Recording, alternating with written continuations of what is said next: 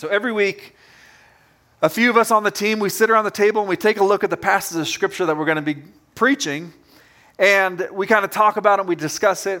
And this series is called Finding Joy. So one of the things that we ask ourselves as we look at the passage is, where do we find the joy in this passage that we're going to be going through? And so this week as we're looking through it, a lot of times it's easy to find the joy in Philippians because it says the word rejoice and joy, and it says it a lot all throughout these 4 chapters. And today we found the joy, and it's kind of in a unique space. And some of you may see it and you're like, I don't understand this. But it's the title of today's message, and it's simply this: Finding Joy in the Struggle. Finding joy in the struggle. And we're going to be talking about what it looks like to find joy even in the middle of struggles.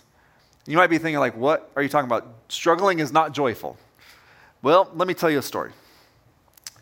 I'm going to lose respect from some of you guys, but that's okay because I'm willing to say this story. 2 weeks ago, I went to Atlanta, and I went to Atlanta with a purpose. And some of these guys know what the purpose was. The purpose was to go see Taylor Swift. Because sometimes you got to shake it off and shimmer. It's just the way it is. So I went there with my wife and some of our friends, and we went to go see this concert, which it was a lot of fun. But what we saw was a lot of people who went through a lot of struggle to try to look like a person that she will never see them. But they went through all this struggle, and here's the thing they were struggling with the most. A lot of them, you could tell, were wearing heels or shoes that they had not probably previously broken in or worn. And so they're walking around, and there's a lot of standing and walking, and they look like they're walking on hot coals consistently. And but they still have this big smile and of excitement on their face. So even in the middle of this struggle, they're still finding joy because they're here to see this person that will never, ever, ever pay attention to them. And at first, I thought it was really amusing. And one of the best parts of it, my wife and I we were sitting at one point watching everybody walk by, and it was funny, but then it kind of hit us that we felt kind of sad that people will go through so much struggle and find so much joy in something that honestly is pretty meaningless. At the end of the day, it's something that's going to be here today, gone tomorrow. But as followers of Christ, we have something that we can have a joy in that will never, ever go away, never fade, will always be there for us. And it's a joy that comes from a person that isn't going to just ignore us or see us from stage. He died on our behalf, and his name is Jesus. And he talks a lot about struggling and finding joy in the middle of that. And so that's what we're going to take a look at today. And we're going to see it in this passage. We're going to see 3 different things that can help us, even when we're suffering, even when we're going through struggles, ways that Paul is encouraging us to move us towards finding joy in the middle of it. And it's these 3 things will be kind of our 3 main points we're going to talk through today. Conducting yourselves as citizens, cooperating with community, and courageously proclaiming the gospel. So we're going to talk about the first one. We start in verse 27. It says, whatever happens, conduct yourselves in a manner worthy of the gospel of Christ. So I want us to just focus on this word conduct. Some of you, if you've got certain translations, it uses the word just basically act like citizens. Because if they would have heard this word, the word translated really is talking about citizenship. And he's saying, act like citizens that are worthy of what Jesus has done for you. And to the people in Philippi, this would have rang true to them because something that was peculiar about the Philippians is they were all actually citizens of the Roman Empire. And you may be like, well, so what? There was a big Roman Empire. But not everybody was actually considered a citizen. Only about 15% of people were actually considered citizens, which means they had rights. They had certain rights to vote. They had rights to certain legal things. They had rights that others did not have. And because of those rights, they were also expected to live and behave in certain ways. And so Paul is saying, hey, you know what citizenship is like, but I want you to act like you're citizens of a different kingdom, one that's worthy of the good news of what Jesus has done for you. And he's calling them to live differently. And this is so important for us to understand, church, because the same thing that Paul is saying to us is we need to understand this today. We are citizens of a different kingdom, and we need to live that way. You're not called to be the best of being like everybody else in the world. You're not called to just being the best version like everybody else is. You're called to being set apart for a purpose, to look different, to live different, to behave different. So many of us, we're trying to find peace and solace in the kingdoms of this world. I talk to people time and time again that are ultra fixated on political matters. They're ultra fixated on political matters. Our hope, guys, is not in a president or the government. It just isn't. And I'm not saying you shouldn't be involved. I'm just saying that that's not where our hope needs to be found from. Sometimes we put so much energy into those things, we forget who Jesus is. Jesus is the King who reigns on a throne that will never fade or go away. It won't. And it's easy to get caught up in these things, but we have to remind ourselves that we have one true King, and his name is Jesus. A lot of times when people will have this discussion with me, and basically what it comes down to is they want Jesus to be president. And I have to remind them of something.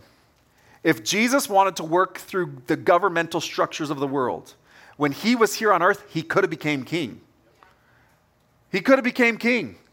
But he decided, I'm going to start a revolution to change everything by using common people called the church. That if they live as citizens of a different kingdom, and they love, and they are peaceful, and they share, and they conduct themselves in ways when they disagree and they have disputes, that it still gets settled in peace. That influences and impacts everything. And honestly, when the church grew to a size that the Roman government started getting way more involved, it actually started to hinder what the church was doing. So I'm not saying don't be involved in what's going on or don't be involved in the kingdom of this world. It's just that's got to be secondary. We are Christ followers. And that's what Paul is saying to them. He's saying you need to conduct yourself, which means act as citizens that's worthy of what Jesus is asking us to do. When it comes down to it, he's saying, hey, practice what you preach. And God doesn't expect us to be perfect. He knows. You know. You've looked in the mirror. You know you're not perfect. He doesn't expect perfection. What he expects us to do is just, man, am I doing my best to live as a citizen of a different kingdom? If you're not, 1 John 1:6 says, if we claim to have fellowship with him, so that means if we claim to be partners with Jesus, and we walk in darkness, we lie and we do not live out the truth. That's pretty strong language. But what John wants us to know, what Jesus wants us to know ultimately is, man, if you've been hit by the grace train, you should look different. You know, it's an old statement. It's an old saying. But man, if the grace train hits you, you're going to look different. It's kind of a weird thing, but if a train hits you, you're going to look different.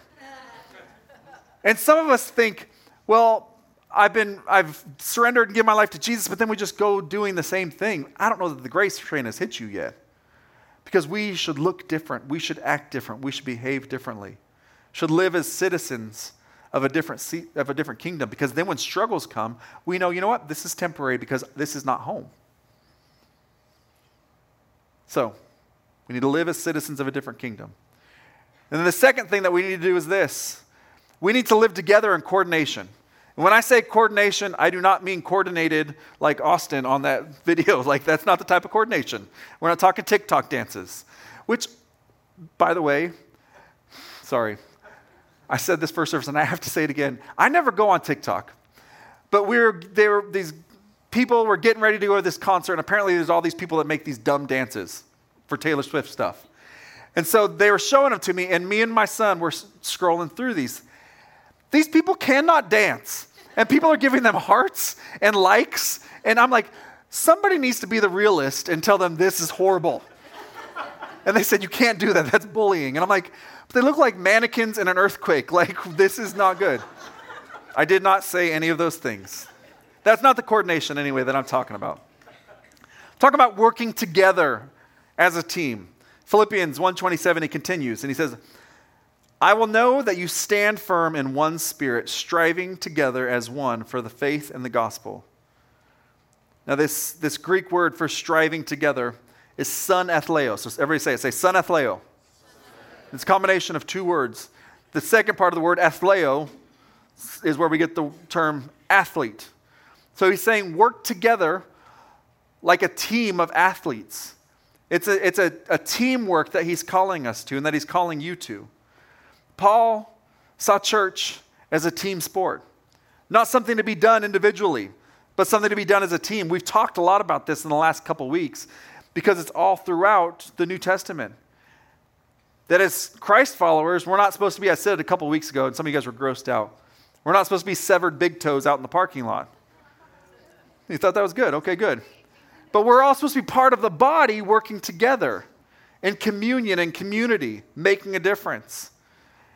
And Paul knows the power of when we actually get together on the same team, that even when we go through struggles, we have somebody that's there with us to pick us up, to support us, to help us to walk through the things that we're going through. We can't isolate ourselves. When we work as one, as a team, man, we're almost unstoppable. And I was writing this and I thought about my son. My son plays soccer. He's 11 years old and he's played on the same team with the same coach for 4 years. So the same coach, almost all the same players. For 4 years, they've been together.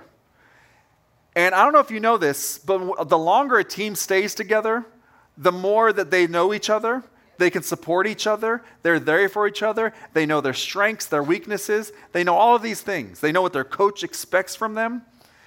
And they play in a rec league, and a lot of the other teams have people come and go, and the coaches change and all this stuff. But these guys have been on the same team. So this is his last year before we move up here. And this is the most boring year of soccer watching I've ever had in my entire life. Because his team destroys other teams. And it's not because they're more athletically gifted, it's because they work as one unit. And because they work as one unit, they're not chasing the ball down, they trust each other, they move together. And it's horrible to watch because a couple weeks ago, if you know anything about soccer, if you're up 8-0 before it's halftime, that's not good. The other team is losing a lot. And one of the boys looked at his mom and said, "Mom, I hate this, I want to go home." And the coach for our team, he tries so hard. He's told them before, you have to take the ball all the way back to your goal before you can shoot again. I mean, he gives them extra challenges. But they demolish teams. And it's because they're working as one unit. It's teamwork. And when they start to struggle, they know, hey, I can rely on this person. And what Paul is saying, he goes, I know there's going to be, he's going to talk in a little bit about struggling and suffering. But he's like, I want you guys to just be in this strive together. Work together as one unit. We'll say this is we want you guys to be closer to God, but also to each other. Because as you draw closer to each other, that's when we become a unit that now the enemy is afraid of. Because the enemy's biggest trick is to get us to fight with each other. And especially to fight with each other about the kingdom of this world. That's why we had to start by reminding ourselves we're citizens of a different place. Because there's going to become disagreements where we may feel one thing about one person, and the enemy wants us to rile up and fight with each other about stuff. Because a team that's divided is probably not a team that's going to win. So we've got to stay with one common mission, one common goal, one common purpose. And I'm not saying we have to be, when I say unity, that doesn't mean we all believe exactly the same on every single thing. The Bible is rich and deep, and we're going to have different ideals on certain topics. We're going to have different ways that we look at certain things. But we have to get the main things, and those things have to be common with us. Because we can disagree about the complexities of all of our faith and remain faithful and consistent about the foundations. Jesus is Lord. He lived perfect, sinless life, died on the cross for us, was put in a tomb, raised from the dead, and our faith is in that, and we can have new life, forgiveness, and freedom. So if we got that as our base, man, we can have all kinds of deep discussions about other things. So when I say unity, I don't mean that we all are brainwashed to exactly the same, except for that one truth of who Jesus is. Jesus is Lord, and He lives. Amen. But on the other stuff, that's where we as Christ followers get to prove that we know how to deal with conflict together. We know how to create peace, even in tension. We are different citizens of a different kingdom. So we have conduct. We have community. And then we also are called to be courageous. Verse 28, Paul goes on, he says this, without being frightened in any way by those who oppose you. So he's saying that we don't need to be frightened by anything. And when he uses this word, it's actually a word that's talking about, the people would have understood it as horses. So he's saying, how horses sometimes, there's certain horses that they would get on them and go into battle, and right away when they would see opposition, these horses would get skittish, they'd want to turn, they'd want to run, and he was saying, don't be like those horses, because when they go into battle, they're worthless. And he's saying, if you have no reason to be frightened, you have no reason, we are in a battle against an enemy that we don't need to be afraid of, and he's saying, don't be frightened. Your faith produces courage, and no one should be more courageous than us as Christ followers, guys. If God is for us, the one who spoke everything into existence, if he's for us, who can be against us? Like, we should not be fearful. It doesn't mean that there won't be times when we aren't stressed out, when we aren't worried. That's when we have to remind ourselves, man, I belong to a different kingdom. I have people around me that remind me, I'm there for you. And we can just live and we can be different, but there's a certain type of courage that we need to have. Verse 29 says, for it has been granted to you. This is weird to hear. It has been granted to you on behalf of Christ, not only to believe in him, but also to suffer for him. So he's basically saying, this is a gift that God wants to give you.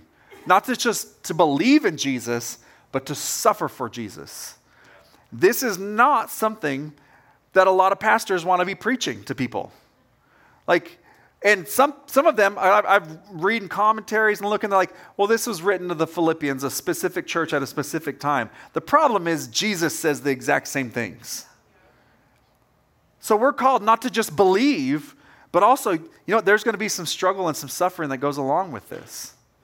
He says, Paul tells them, you're going to go through the same struggle you saw I had, and now hear that I still have. So he's saying, I'm locked up in prison. I've gotten beaten. Some of you guys are going to go through some of the same stuff.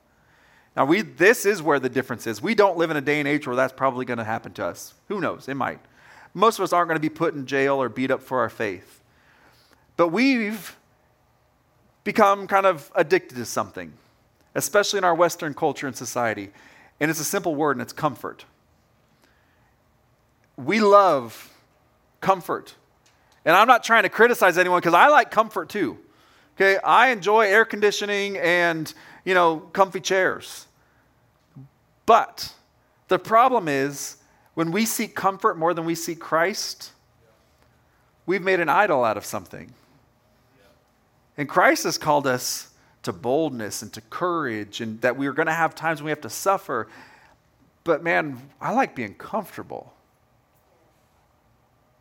I mean, goodness, we love comfort. We complain if we don't get a front row parking space and we're going to the gym, guys.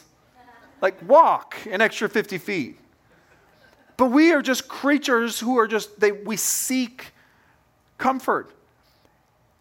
And I don't even necessarily know that's the worst thing, is that we're seeking comfort in the wrong thing.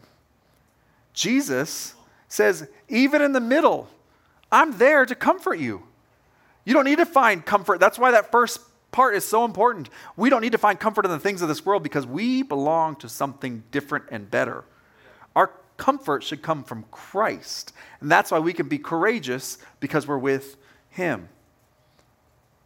So, Christianity, guys, is not meant to be a safe, comfortable faith. When we get too comfortable, faith gets boring. Faith gets shallow. That's why a lot of younger people leave, because it's like, there's no real strong challenge here. I don't understand it, because we've made it all about comfort instead of a challenge. Like, you got a challenge to live different, to act different, to share your faith, to stand out for something. And yeah, that's uncomfortable, but there's a cause behind it. And so I'm going to call us all to, like, hey, let's not just seek out comfort so much, but let's say, God, what do you want from me? And each one of us, it may be a little bit different, because Some of you guys, you have no problem telling somebody about Jesus. You have no problem praying for somebody. You have no problem, maybe you're the person that has no problem opening up their wallet and giving. But each one of us has something that maybe God is trying to nudge us towards. And we're like, I don't know about that. That's the thing that you're finding comfort in. That's the thing that Jesus probably wants to just nudge you in a little bit more. Paul knew all of this. Man, he's in prison. And he said, you guys are going to probably suffer like this. And no one wants to suffer like that. But we all know that even now, like you guys all understand, when you struggle through something, you actually get stronger through something. That's why people lift weights. It's because that resistance actually tears the muscle, which hurts, but it makes the muscle stronger. That's why people run. Because you might be sucking wind, but eventually you're going to be able to just breathe a little bit better. I had a friend who in his 40s, this is when we lived in right around Idaho, he decided to go do the Ironman competition. And I was like, you are dumb. Like, I don't know if you guys know, that's like swimming, bicycling, running. And he'd been training but I'm like, why would you want to do that? And he's like, I'm looking for a challenge and I don't mind the struggle. And he goes, and what we do, he goes, the whole time you're envisioning the finish line. And you're seeking the finish line. Most Christians no longer want to get to the finish line because we're comfortable being here. And I want to be here and make a difference here, but this shouldn't be my ultimate comfort. My comfort should be at the finish line. I get to be with Christ. So some of us need to remember we're in a race. We're not supposed to just be sitting still. We're supposed to be moving forward with a purpose. Spending the last few years in Clarksville, I've gotten to know, Fort Campbell is in Clarksville, so I've gotten to know a lot of soldiers. And I remember when I first moved there, I'm trying to get to understand their vernacular because they talk in little short code language that a lot of times you have no idea what they're talking about. Now I do because you learn all the little acronyms, you learn all the stuff. And we were over at a house with some friends, and one of them was a soldier, and he happened to be a 5th group soldier. So the 5th group is like deadly bad guys. Like these guys go through some ridiculous training. I was wondering why certain soldiers got to grow beards and others didn't. Well, these guys got to grow beards because they would go do something that they wouldn't tell us, and then they'd come back home. And they'd be gone for like 3 days and then come back. Most soldiers don't do those type of things. So these are like the baddest of the bad dudes. And this guy's name was Eric, and he was going to be deployed. Usually, sometimes deployments would be long, sometimes they're going to be shorter. His, I think, was a 6 or 8 week deployment. So he's going there for a specific purpose. And I remember asking him, like, how are you feeling about this? Because to me, I'm like, I would not want to go where it's hot, dangerous, dust is in your face. Like, I don't want to do this. That would be horrible. And his immediate response, I'm going to miss my family, but man, I'm excited. Like, you're excited? Like, what are you excited about? And he said, I've went through all of this training, all of this preparation. I've learned all of these skills. And if I never got to put those into practice, what's the point of any of it? I was like, ooh, that's a different... I've talked to some of these other soldiers, and I said, I've talked to some other soldiers, and they don't talk that way. And he goes, well, those soldiers aren't good soldiers. I was like, oh. And he goes, a lot of soldiers are in it for the title, but they don't actually want the fight. And Christians, I think some of us are that way too. We like the title of Christians, but we don't like when the fight comes and we have to actually struggle. Just yesterday, my daughter, she's graduating high school next week, and we had a graduation party, which for an introverted person, having 50 people in your house, not fun. But one of the guys there he's a young man that I've, mentored and loved and cared for, and he's a soldier. And just on Thursday, he did an 18-mile ruck, which means you get a big pack, and it weighs between 20 and 40 pounds. He said his was 35. And 18 miles of carrying this ruck, and they've got to get under a certain time that they have to finish it in.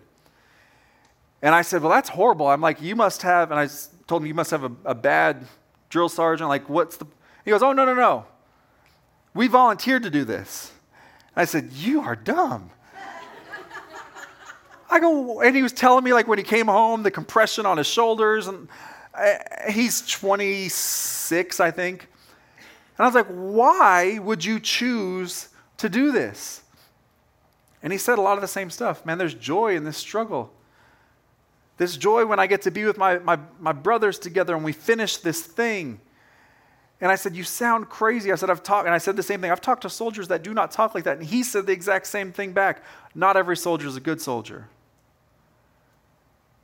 Guys, I want to be a place that's full of good soldiers that are like, we'll do whatever it takes to make a difference. We'll do whatever it takes to advance the mission of Jesus. No, if that means stepping out of an initial comfort zone of just going and knocking on my neighbor's door and saying, hey, I've got some cookies for you. And maybe your comfort is you just need to start building relationships with people. Maybe your comfort is today is the day that you go all in with Jesus and you go a little bit uncomfortable because you need to get baptized. Baptism is the thing it's the outward profession of faith. And here's the cool thing about baptism. Baptism is something that is an individual act, but you can't do it by yourself. You can't. You need a dunker. You need someone that's going to dunk you in the water. I mean, I guess you could just go dip yourself, but scripturally, it's something that's an individual act, but it's done in community. Because like I said, there's a partnership that happens there. So all of these things are ways that we can find joy even in the middle of our struggle. We have to remember we're citizens of a different kingdom. We have to conduct ourselves differently. We have to remember that, hey, we get to do this together. So we're going to coordinate in community. And then we have to remind ourselves, I can be courageous because I have Christ on my side. I don't need to find comfort in just the things of this world. Because when we stop fighting, we start getting bored and we start looking for different challenges. It's like my son's soccer team. I had to yell at my son for doing this. But a couple weeks ago, they were up 13-0, second half. And they're trying to not score almost. And he yells, you guys are horrible, we're bored. And I yelled and said, Elijah, stop it right now. But the thing is, when we don't actually strive or struggle in any way in our faith, we start saying those same things. This is boring. Why should I come to church? Why should I get involved? Why should I give? And man, Christ has so much more than that for us, but it means we have to sometimes step out of our comfort zone and into what God wants us to do. Otherwise, you know what? We'll just be lackadaisical in our faith. And I don't want you guys to be lackadaisical in your faith. I've done church leadership and ministry for a long time, and I have asked this time and time again. Are you a cruise ship or a battleship? Because a cruise ship, you feel comforted, you eat well, you have some fun, but then when you go off and you just do your own thing. And a lot of churches, that's how sometimes we behave. We come, we sit, we get fed, we enjoy each other's company, and I want all of those things for us. But then it just doesn't make any really big impact or difference in our lives. A battleship, though, everybody comes with a purpose. They still get fed. They still get cared for, but they're on a mission to accomplish something bigger than themselves, to do something significant. And guys, I don't want to captain a cruise ship. And I don't believe you want to be a part of just a cruise ship either. We have a mission. We have a mission. We want people to meet, know, follow Jesus. We want to be closer to Him and closer to each other. And it takes not just me, it takes you.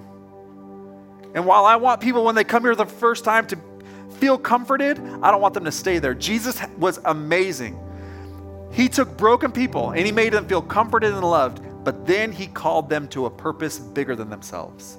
And that's what I want for us. When people come here, they feel comforted and loved, but then they feel nudged to do something significant. So today, if you're getting baptized today, some of you guys have already signed up. Some of you guys are feeling a stirring right now. If you've already signed up or you're feeling a stirring, I want you guys to head out right now. And here's why. Because we want to go out there afterwards, and I don't want you guys to just bolt and leave. A teammate is making a significant step, and we're going to celebrate. But I believe each one of us has something we need to step out of our comfort zone and do. Some of you guys, you need to serve, honestly. And that's why, man, I invite you, be here at team night tonight, on Thursday night. Thursday night. If you've never served, be here on Thursday night and hear the heart behind this. And some of you guys are like, that's uncomfortable because I don't have a whole lot of time. This is not to make you feel bad. I know certain people that serve at this church that I guarantee you have way less time than you do, and they still serve consistently. We can all do a part. We can all play our part. It might be a little uncomfortable. We won't abuse, overuse. But we want you guys to understand, hey, I'm a part of the battleship, and I've got a part to play. And it's not just to sit in a chair. It's to conduct myself in a way worthy of the gospel. It's to be like a citizen. And it's to be courageously advancing and moving forward. Those are the three things we see in that passage. And that's the three things I want for myself, that I want for you guys, that I want for this church. Let's pray.